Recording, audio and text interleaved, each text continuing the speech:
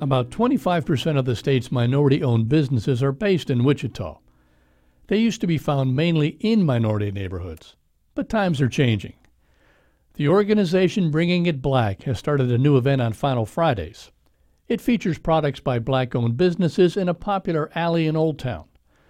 For this installment of In the Mix, Carla Eccles stopped by the first night market pop-up.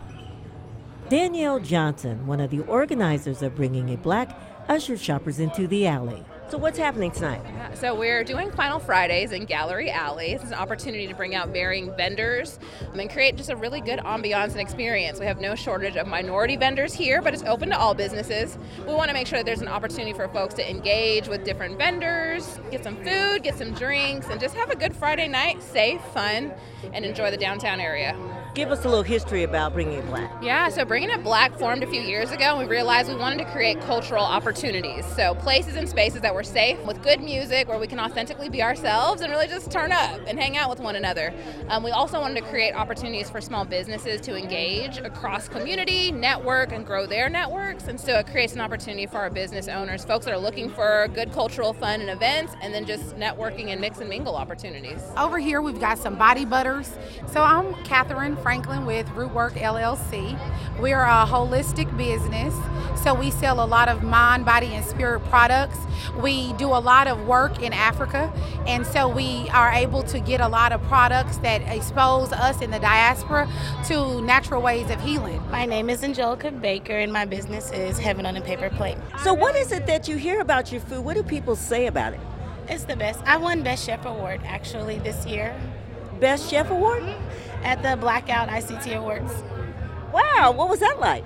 I kind of knew I would win, but but I was up against some good competition. But well, how did you know you were going to win? Because I'm very confident. I know my food is great. I think it's important for us to be able to gather and to support one another. That's Reverend Cynthia Smart, checking out the wares. And also it allows others to see about our culture, some of the things that are important to us. And so I think it's also a time of diversity and building of our community. I'm Felicia Thompson. So I have Two Beats Boutique. Why did you decide to start a clothing business? In the boutique space, there isn't a lot of black businesses at all. So I felt that it was important for us to bring clothing here that represents us, that you can connect with. We have so many people in different places in the country that's coming in. That's shopper Chris Ford. Making dollars in our own community. Anytime, we can make money in our own community, I think that's a good thing. Elijah Hamilton, owner of Forever Bonded Permanent Jewelry, agrees. It is important to be a part of this event to share my knowledge on my business and also be able to explore different avenues of black culture and being able to support other black-owned businesses. My traffic is their traffic too, so we all work together to make the community a great place. The Bringing It Black Night Market will return on Final Friday at the end of October. For The Range, I'm Carla Eccles. In the Mix brings you thoughtful stories about race and culture every month.